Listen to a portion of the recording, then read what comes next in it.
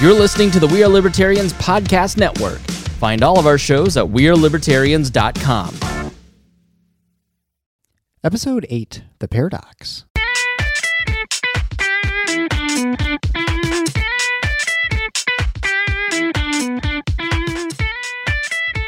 Welcome to The Paradox with your attending, Dr. Eric Larson. He is a practicing anesthesiologist and clinical assistant professor at Michigan State University College of Human Medicine. Listen in as he takes you behind the scenes of what practicing medicine in today's ever-changing world is like with another doctor. The Paradox is a fun and accidentally informative show for physicians, patients, or anyone who has ever found themselves in a waiting room.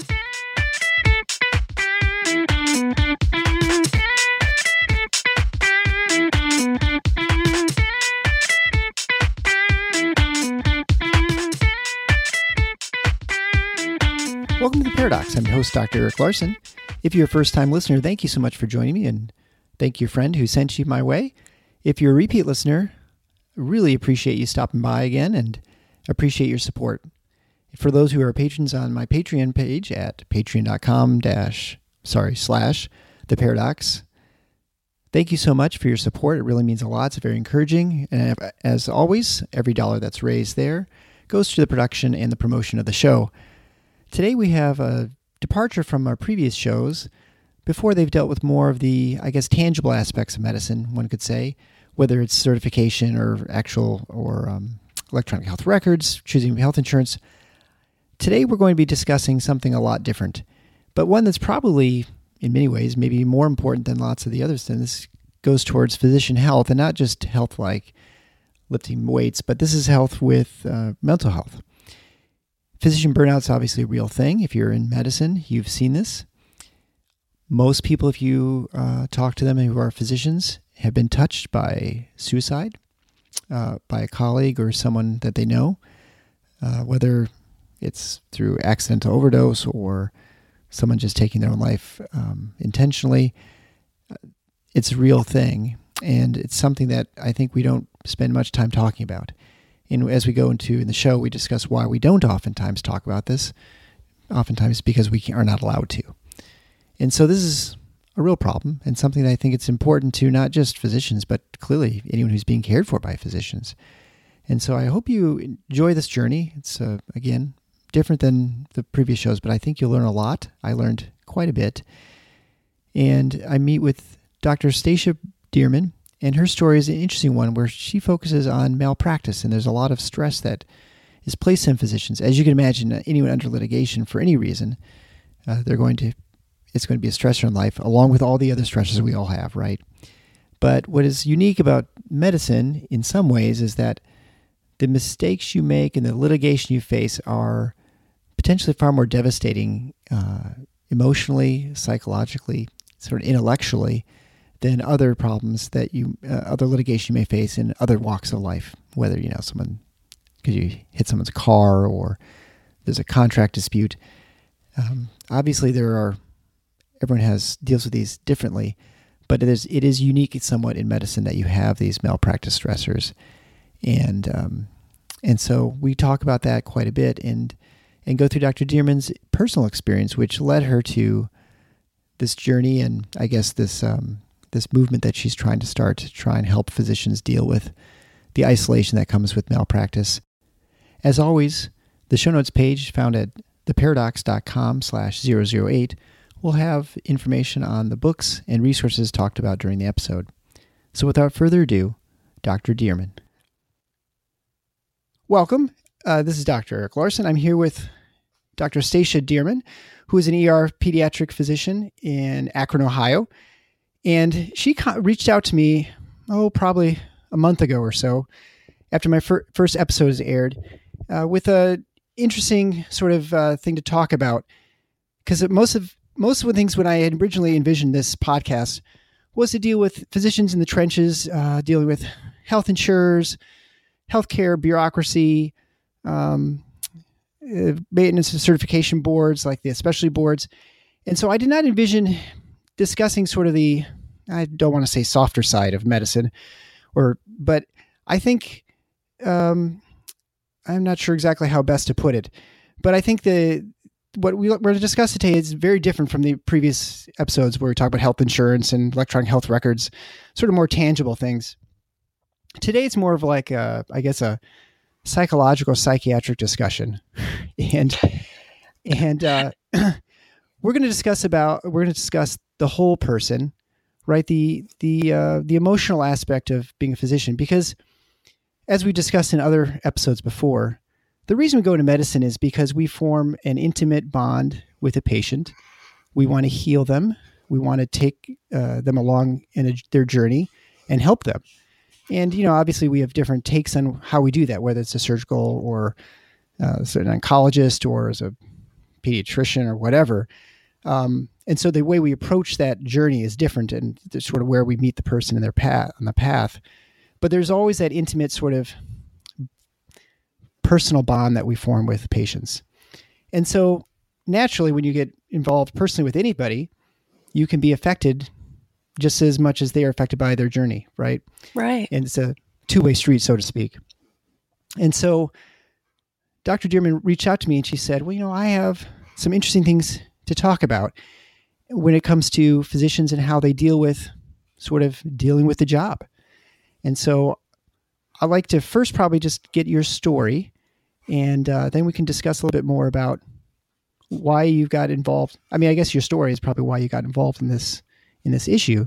So why don't you tell us a little bit about yourself and how you got interested in how physicians have to deal with the profession and sort of the other aspect, the non-sort of medical school aspect of medicine. Right. So, well, thank you for having me.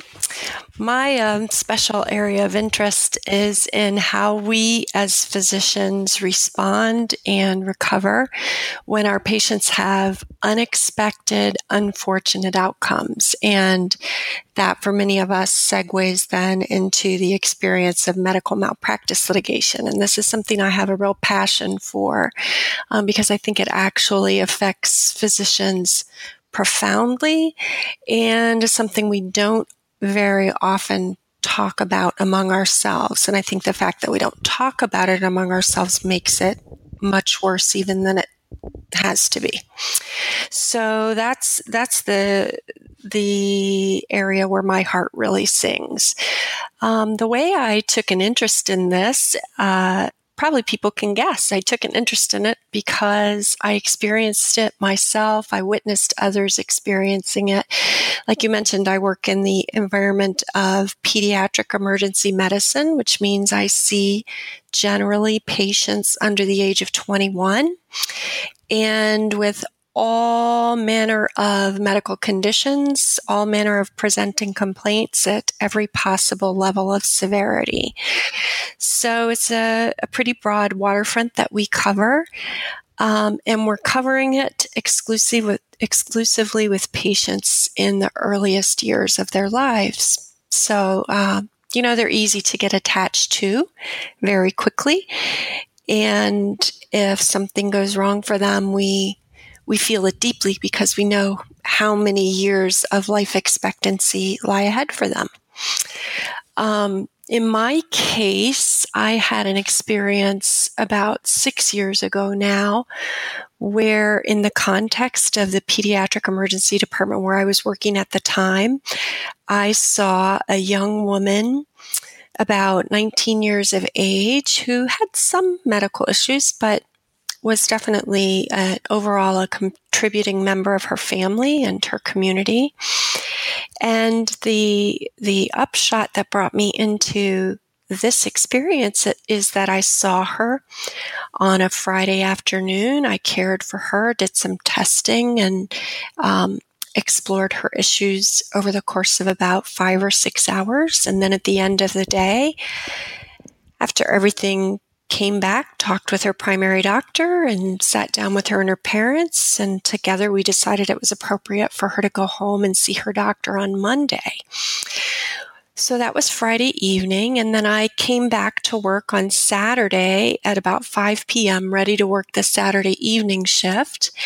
And no sooner did I get settled in, but a specialist came to me from another area of the hospital to let me know that one of the patients I'd seen the day before was now in the ICU, and it turned out to be this young woman. Unfortunately, what had happened was that afternoon, that Saturday afternoon before I came back into work, she arrested at home. EMS were unable to intubate her. The small freestanding local ER near her home, where there was a skilled team on duty, were also unable to intubate her, and she was flown by helicopter to the intensive care unit at the hospital where I worked, where this specialist who came to see me had managed her airway. But as you can imagine, enough time had elapsed at that point that I knew as soon as I heard what had happened that her prognosis was just not good at all. Not good at all. And, she did in fact die a few days later. She was taken off of life support. And, right away I suspected that I was at risk of being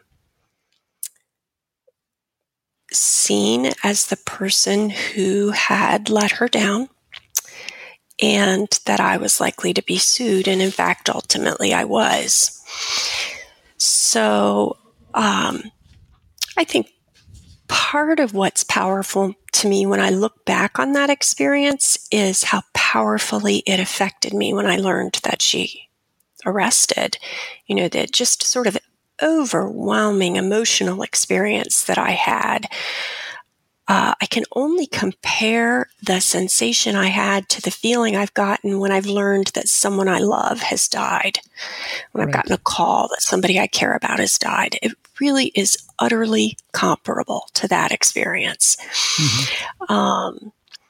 And I now that 6 years have elapsed and this has become something I feel passionate about, I know that my experience is absolutely the norm for caring physicians. But when you're the one going through it, it doesn't feel normal at all. Nobody told you to expect this, right? So it's stunning. And I think that moment of learning that something bad has happened is the beginning, like the first domino maybe in a chain of dominoes that falls, is the beginning of a long and challenging experience, which may progress to litigation or may not. There's a whole healing experience around that outcome. And then there's a challenging experience packed up in litigation for those who experience that. Right. So that's where I began. I'm very sorry to hear that story. I mean, there are lots of people in medicine who've had stories. I mean, maybe not the exact same one, but obviously similar in some ways, right? Where, like you said, you form those bonds, and I don't think people quite appreciate. I mean, I don't want to make it seem like it's a parent losing a child, their own child, because you obviously have not had those years you spent with someone but there is and it's not paternalistic, which is what I want to try and point out. It's not a paternalistic feeling but you definitely feel a responsibility for the outcome, whether it is in any way your fault or not. Right. I mean, I think and when you're in medical school, there is the impression that not that you are infallible, but that the expectation is infallibility. That's right. That you're not allowed to make mistakes. And we all make mistakes. And, I probably could have robots do our job and they would make mistakes. And because, they're not treating airplanes where every part's in the same place and, the things diagnostically, everything's right. We're all built the same. We're all totally different.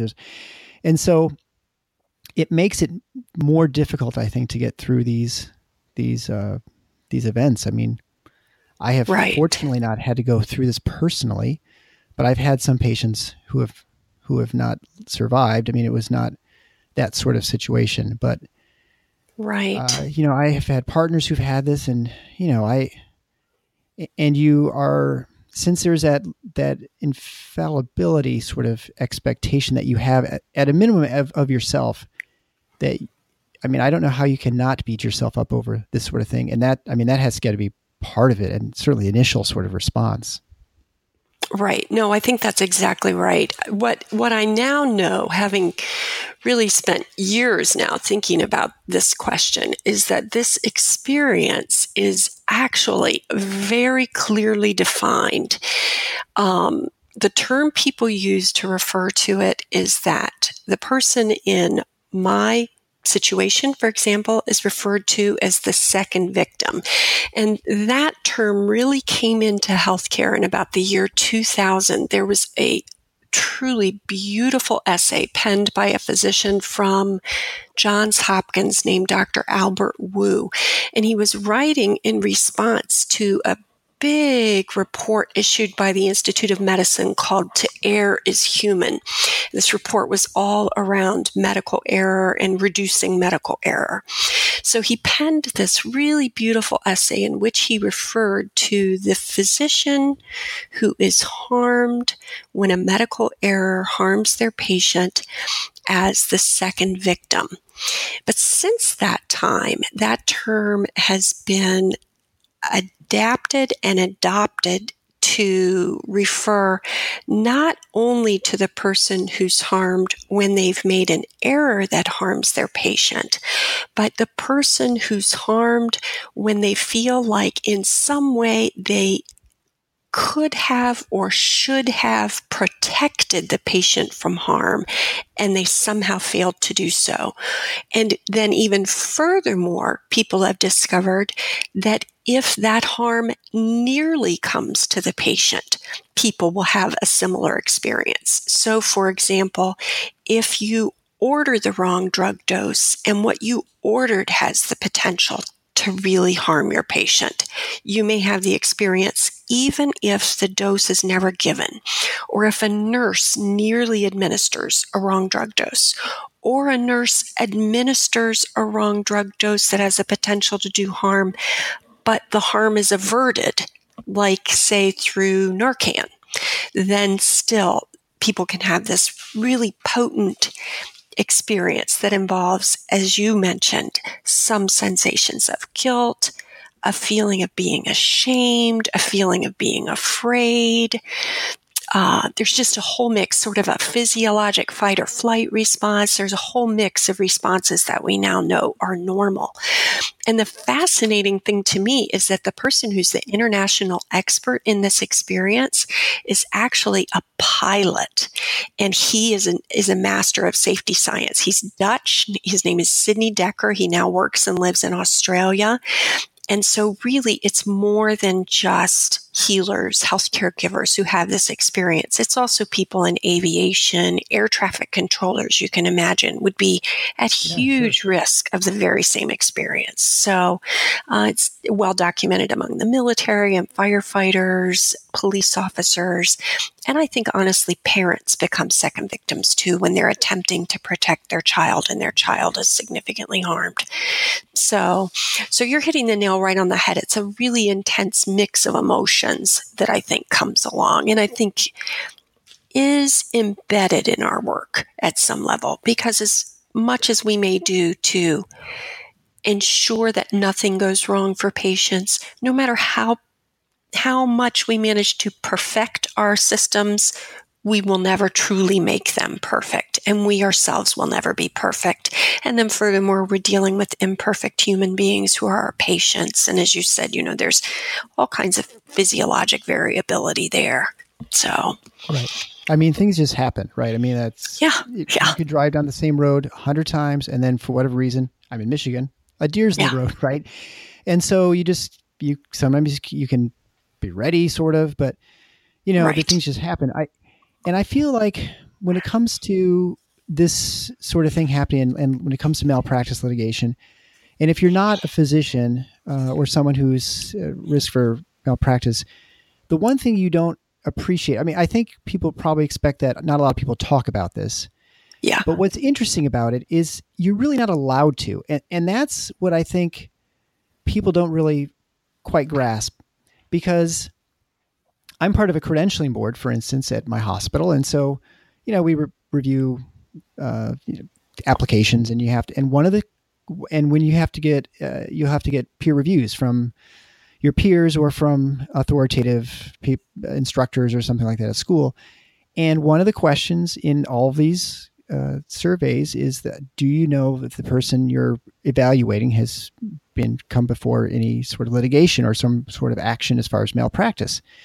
And so it's a way for, if you're a credentialing board, that if someone doesn't report it and then they get a note from someone saying, well, they've been sued 3 times, you're like, well, there's something fishy going on, and you investigate it further. But what it really comes down to is, now I have a disincentive to tell anyone what's going on. I mean, outside of the fact that even if I've had a malpractice claim, it's been adjudicated and whatever, it's all done, and it's been 10 years ago, I'm really not likely to talk about it. And so it's kind of one of those things where if you've been through the process of miscarriage in your family, it's the same thing, right? Like, no one talks about them. They happen all the time. And once you have one, people say, oh, yeah, we went through that twice or something. And you're like, oh, really? You had no idea it was so common. And it's kind of like that for malpractice, right? I mean, you can't talk about it. And if you're almost not allowed to. And so you're kind of isolated. That's right. And I think, obviously I do talk about this, and it's fascinating to me, given that I talk about it, it's fascinating to me how many people, if I bring up that I'm doing public speaking on this, or just any aspect of the project I'm engaged in that I might bring up with someone, it's so extraordinary to me how many people just sort of relax and then start to tell me a little bit of their own story. And you can sense that they're just really kind of pleased to have the opportunity to talk to someone about it, knowing that that person is comfortable hearing about it. I think miscarriage is a great analogy for that reason. So it's when I was in the midst of my own trial, my case I described went to litigation, and unlike most cases, went all the way to trial. And the trial was about 2.5 years ago now, and went for 3 weeks, if you can believe that. It was very draining. In the midst of my trial, I stumbled upon a TED Talk by Pamela Weibel, who many people now know is a strong advocate in the realm of studying and preventing physician suicide. And I was struck by her assertion that I've now seen replicated elsewhere, that the equivalent of about 400 American physicians a year die by suicide. She compares it to losing 1 medical school per year. I was just really knocked over by that information, and being in the midst of the most difficult experience really I could say that I have ever had, and harder than residency, harder than loss of loved ones. This was really the hardest thing I've ever done. Being in the middle of it, I thought there has to be some connection between at least some physician suicides and this experience of a difficult patient outcome in litigation. And that's what propelled me to pursue this topic further. So as soon as my trial was over, I started just reading up on the subject, and was amazed to learn that really the data is that most physicians in the United States are sued. There was an excellent study done by some folks at Harvard, published in the New England Journal of Medicine in 2011, that concluded that 75% of physicians in quote-unquote low-risk specialties and 99% of physicians in the high-risk specialties will be sued by the time they reach the age of 65.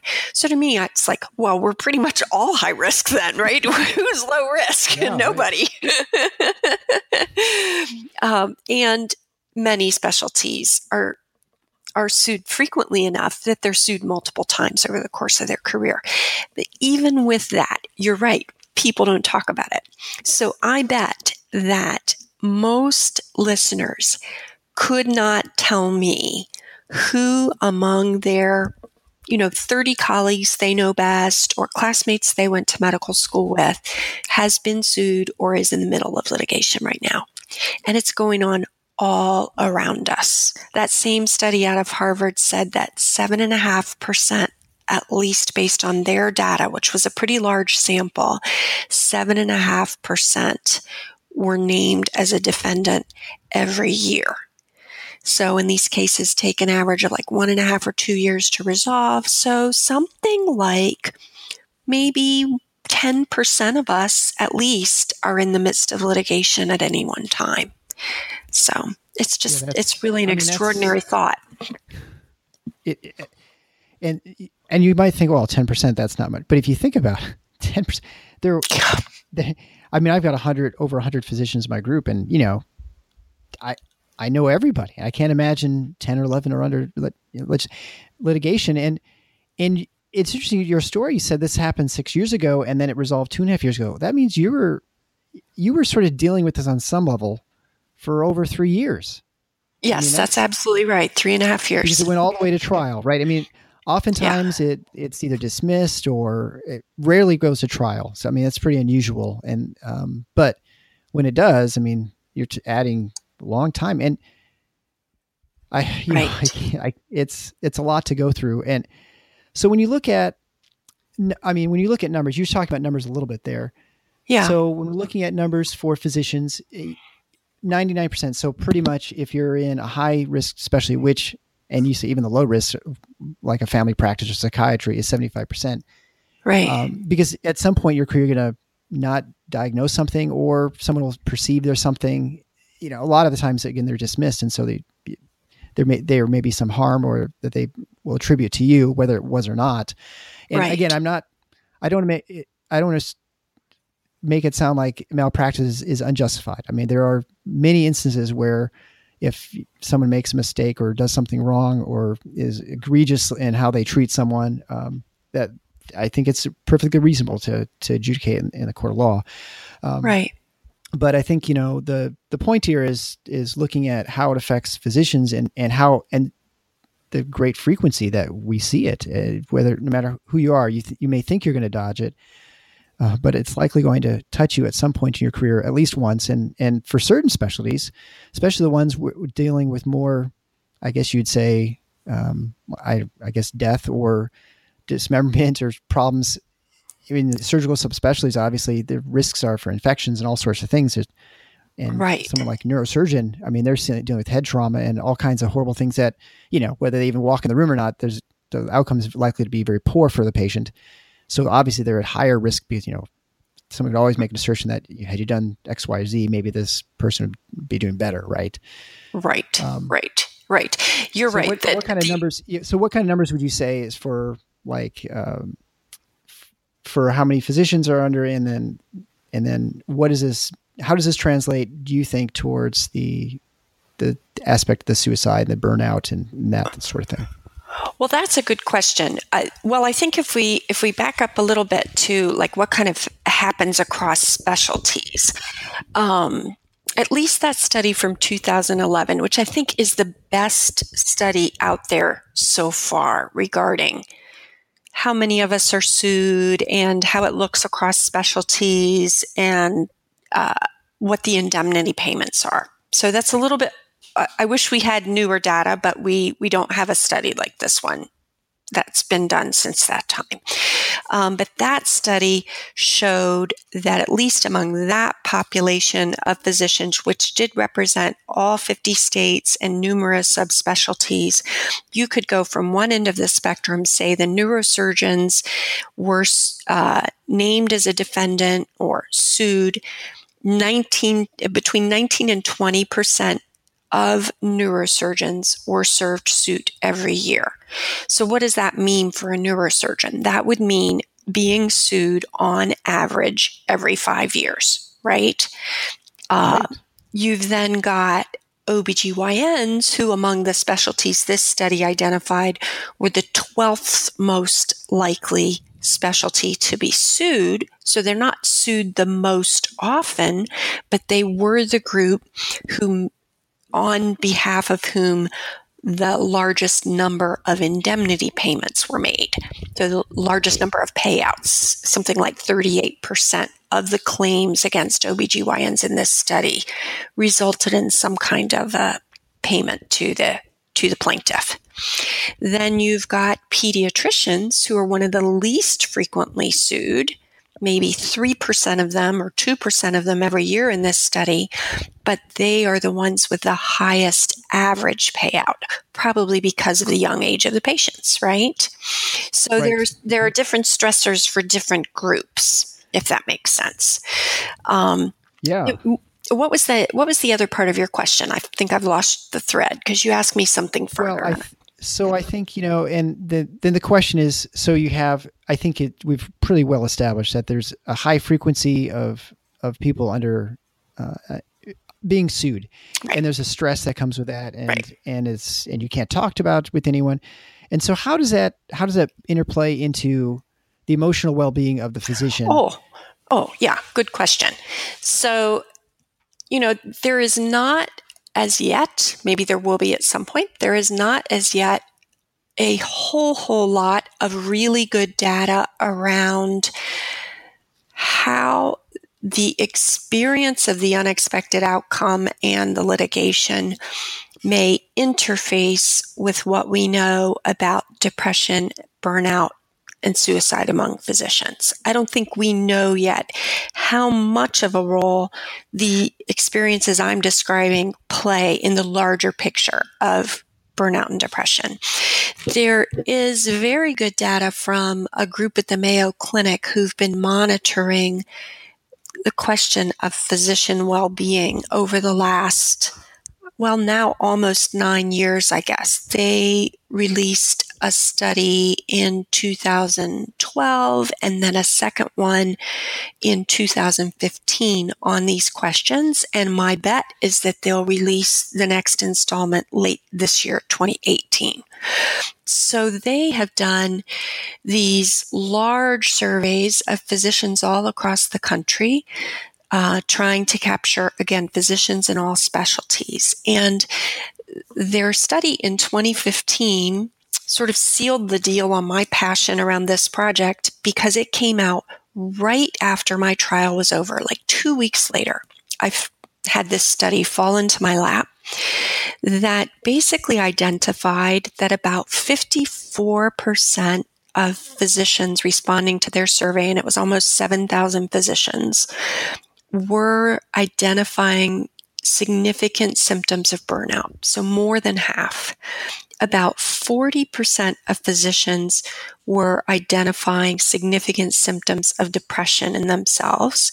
Now, that does not mean that they would be diagnosed with clinical depression if they underwent that evaluation.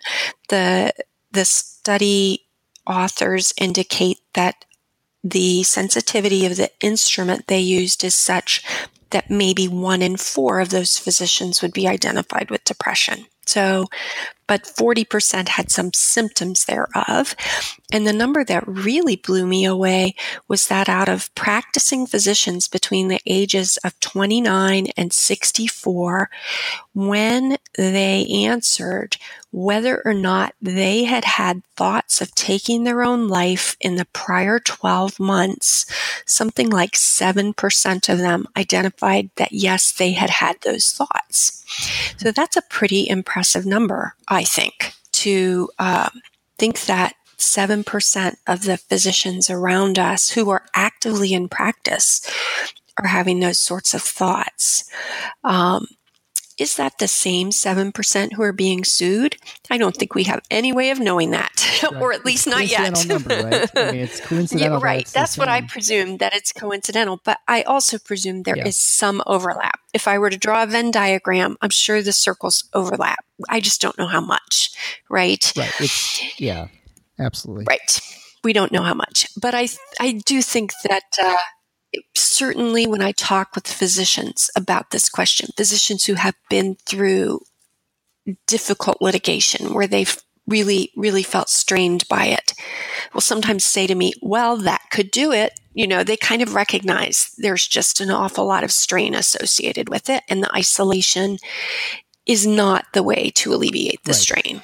And in, I guess, giving some clarity to the number of 7%, that's significantly higher. It has to be significantly higher than the general population, right? I mean, Yeah, that's right. That's right. That's what the Mayo study makes clear, that the physician population is particularly at risk, and the data around physician suicide.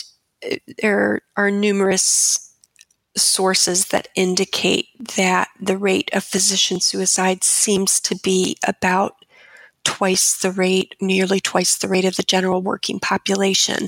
And the Mayo study I referred to from 2015 identifies that the percent of physicians identifying in themselves symptoms of depression, some symptoms, is about twice the rate of the general population. So the distress among physicians is higher. There's no question. And I think a lot of things could be contributing. There's a lot that's stressful in our work. There's a lot of stress in the way the healthcare systems have evolved over the last few decades.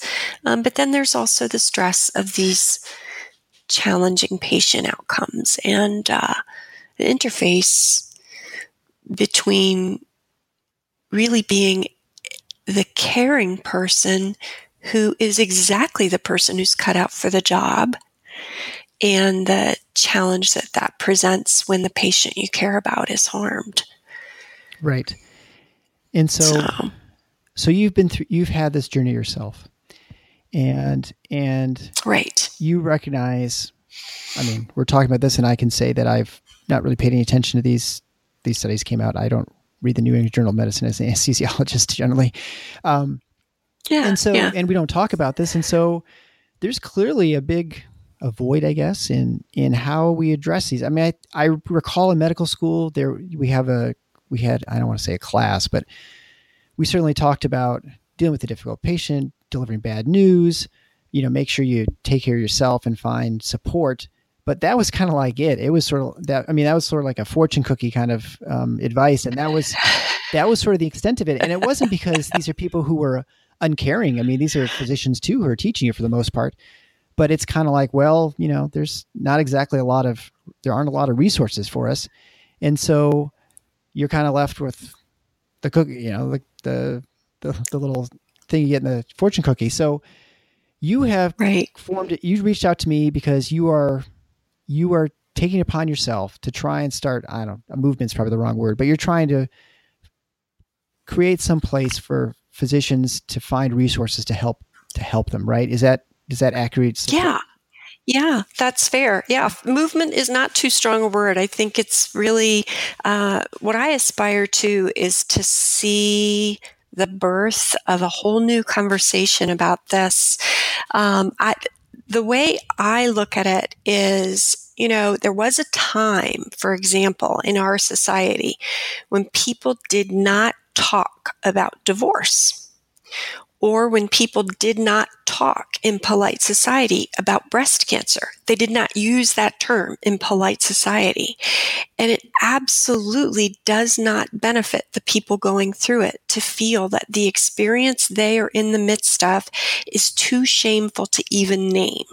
I feel very strongly that if we cannot talk about it, then we can't survive it in the best way, right? Mm-hmm. Right. So I feel very strongly that beginning to open a conversation that I hope will become a conversation that involves many, many more people than me will be helpful. You're not obviously the only one. Yeah, I don't need to be the voice crying in the wilderness, right? It really needs to become a larger conversation that we can all participate in.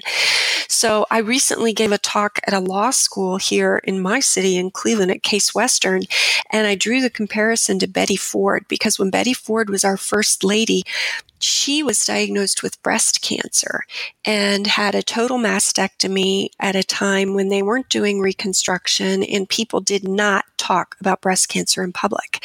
So she could have been private about that, but she actually chose to go public with that reality and was even public with her feelings about her worries about how her husband would feel about her after her surgery, for example. And I think changed the world for women with breast cancer, because we look back now, this would have been in the early 70s, right? So what is that? Just over 40 years ago. And the world is completely different now for women with breast cancer, in no small part thanks to her bravery in getting out there and talking about it. So I think similarly, if some of us get out and talk about this, we can make the world a different place for generations of medical students to come. So I first started by doing some public speaking. I started small. I started with my division at my hospital. And even doing that, standing up in front of my colleagues and saying, this happened to me, and here's what I want you to know about this experience, so that you come through it better if and when it happens to you. That was very scary to stand up in front of my colleagues and do that. Yeah, because essentially you're admitting that whether you did or not, you're always worried you're being judged, right? Because that's what the fear is, right? You're a physician, right. And everyone was like, because everyone's had the patient come in, you're like, how are those guys at that rinky-dink hospital thinking of why they thought it was this? It's obviously not that. And, those guys don't know what they're doing. And you feel that standing in front of your colleagues, that you're certainly at risk for being judged, or maybe you are the only one. Maybe, maybe you happen to be in a room full of physicians who've never been sued. You're all by yourself. And that's a scary thing. What you actually find, or what I actually found doing this, is that I have yet to find myself in a large group of physicians, and none of them have been sued. And that it's a huge relief to people to talk about it. And a number of people, I think, had strong emotions, and it was a relief to know they aren't alone in those emotions. So I was glad I did it, and then subsequently looked for opportunities to speak at other hospitals in the community and so forth. And what I find is that it can be challenging to bring physicians into that kind of a setting to talk about this, partly because if they've never experienced it, they're still in a place where they're hoping they never will. So they would probably rather not talk about it. If they're in the middle of it, I have the feeling that it's very uncomfortable for them to hear about it in a large group. They'll sometimes inquire about physicians will inquire about, can this be via WebEx, for example? And I think it's because they need to hear about it in privacy. If it's behind them, then they'll come and they'll drag their trainees with them. Right. So that's what I found. So all that being said, I've started blogging because I feel like I want to create a space where physicians can learn about this at any hour, day or night, in the privacy of their bathroom, if that's where they want to read about it, as private as they want to be. And I aspire, I'm beginning to build a little bit of a coaching practice, and I aspire to build safe communal mechanisms for physicians to receive support around this area, and I think someday maybe even retreats for those who've been through it to kind of heal after the fact. I think there's just a lot of power for people in coming together with others who've experienced what they've experienced. No different from women with breast cancer meeting other women who've had breast cancer, right? I think it's the same thing. I mean, yeah. I think we're all, as individuals, we're all unique in different ways. And to know that you're not the only one with whatever it is that, whether it's you're the only one who likes jazz music or whatever might be my political views that are a little bit unorthodox, and to know there are other people who have those same views or deal with similar struggles. That means a lot. Yeah. You've gone to law school and you successfully convinced the entire class not to go become malpractice attorneys.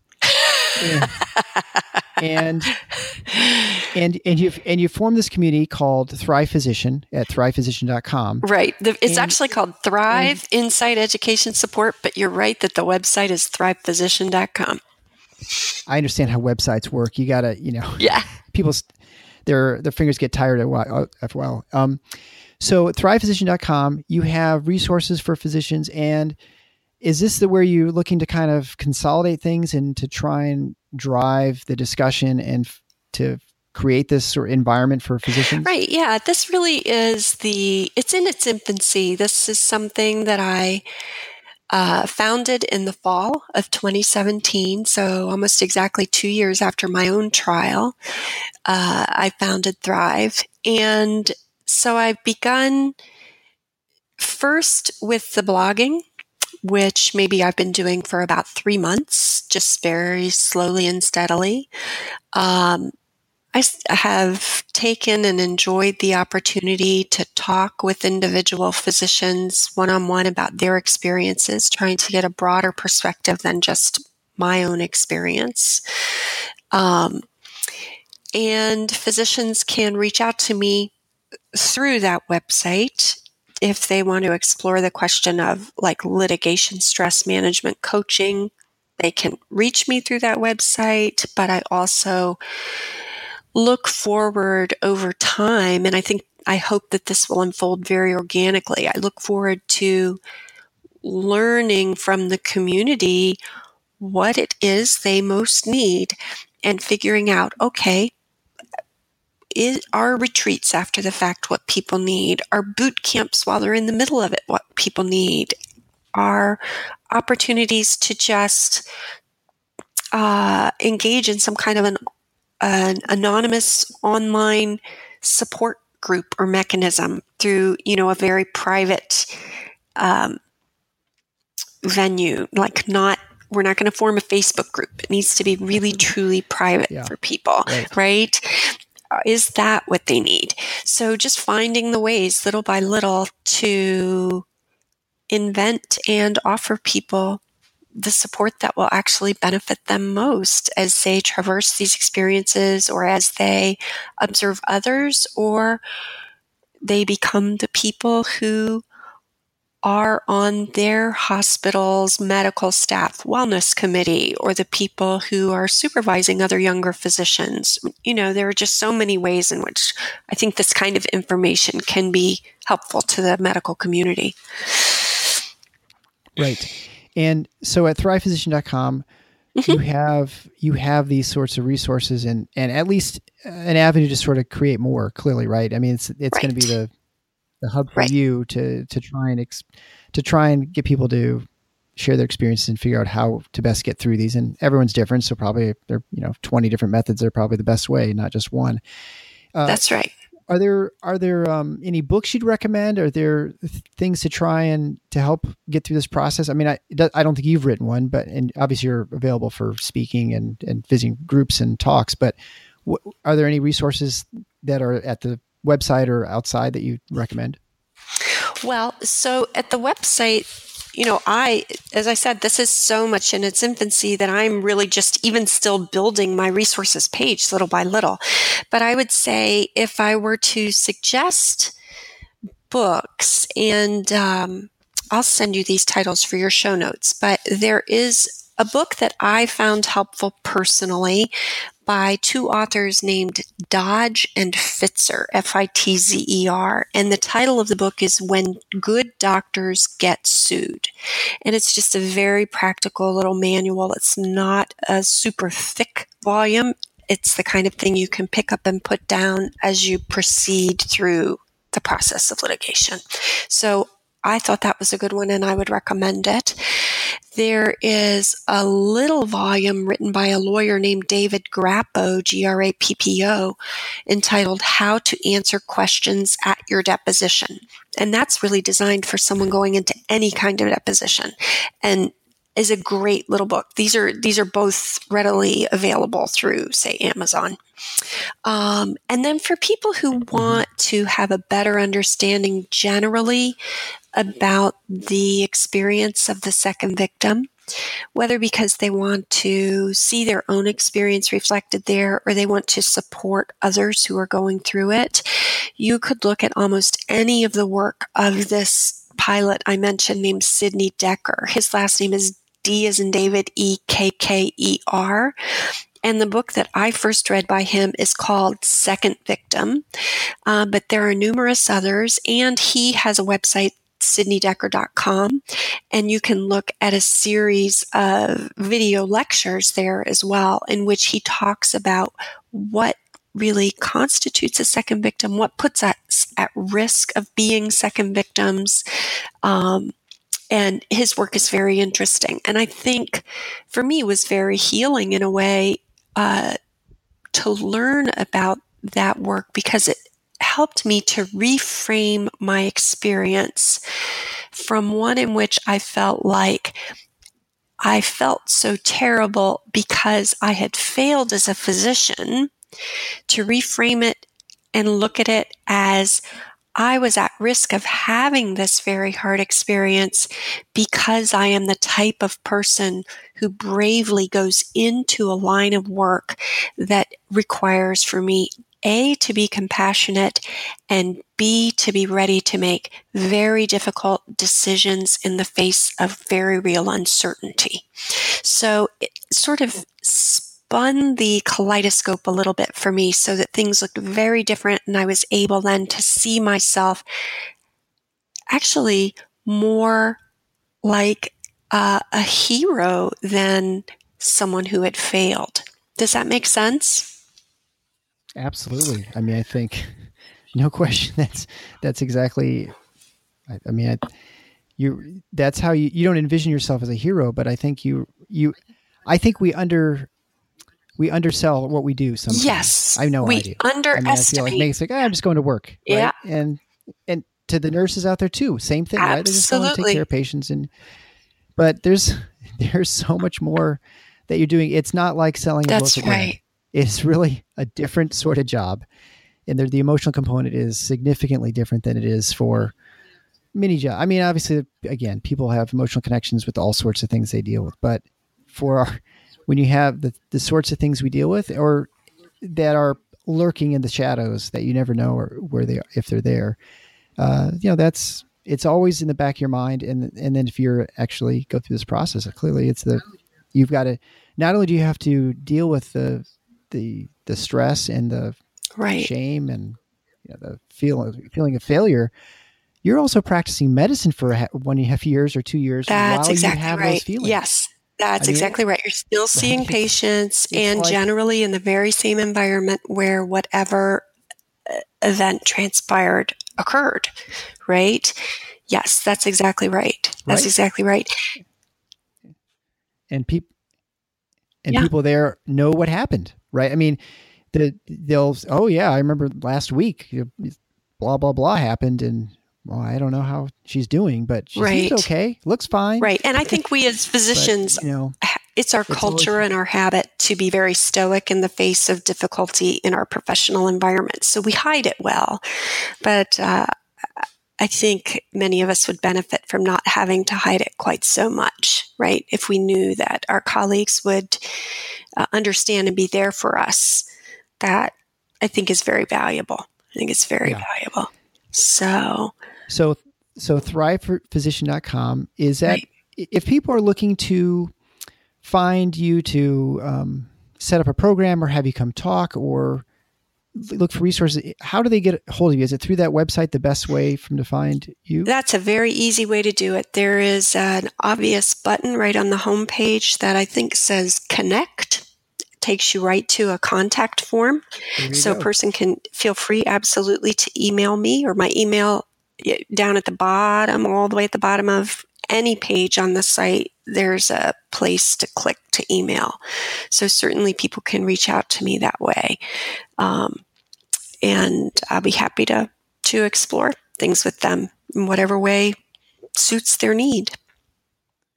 So. Yeah. Well, it's the problem no one wants to talk about. It's a problem that's, I don't know if it's getting bigger, but it's certainly still present. And it's probably something that we need to slow down and from taking care of patients for a second, as with our colleagues, and look to make sure we keep each other healthy. Yes. And that's not just physically, but it's also spiritually. And I appreciate what you're doing. I think it's a great venture.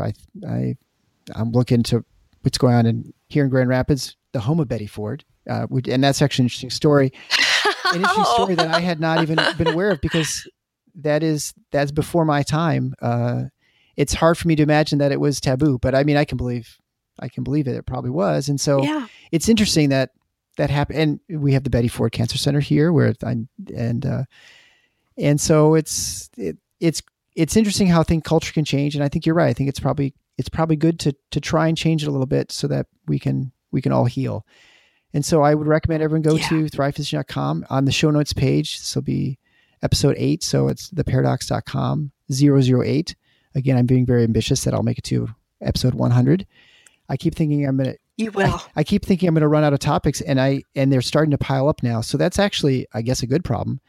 Although the hard thing is trying to schedule it. As I mentioned before my last podcast, it turns out physicians are very busy. And so to try and get us to an hour try and get everyone quiet because the house is full or it's late at night or something. And so, I'm on call this night or whatever. So I'm glad we had a chance to chat. I hope, I wish you the best of success, and I imagine we'll meet up again sometime. Thank you so much for joining me. Oh, thank you so much for having me. I really enjoyed it.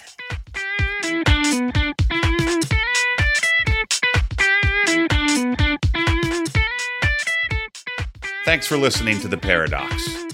If you like what the doc is doing, please subscribe and leave a review on iTunes or Stitcher.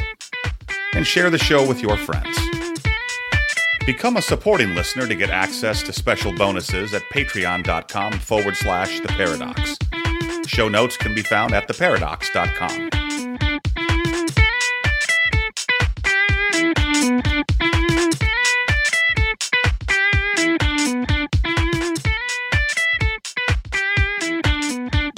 It's something it's not like I can't deal with it. I just occasionally have to cut a little bit. It's part of the, the learning process and the audio issue. So that's why I get paid the big bucks here. Podcast. You and me too. Yeah. I'd be much better off to take an extra night of call, and I probably could pay for 50 years of podcasting for what I make for this show. It's a labor of love, but it's actually been pretty fun. So I appreciate you reaching out to me. That's all right. Great. So we'll go ahead and get started here.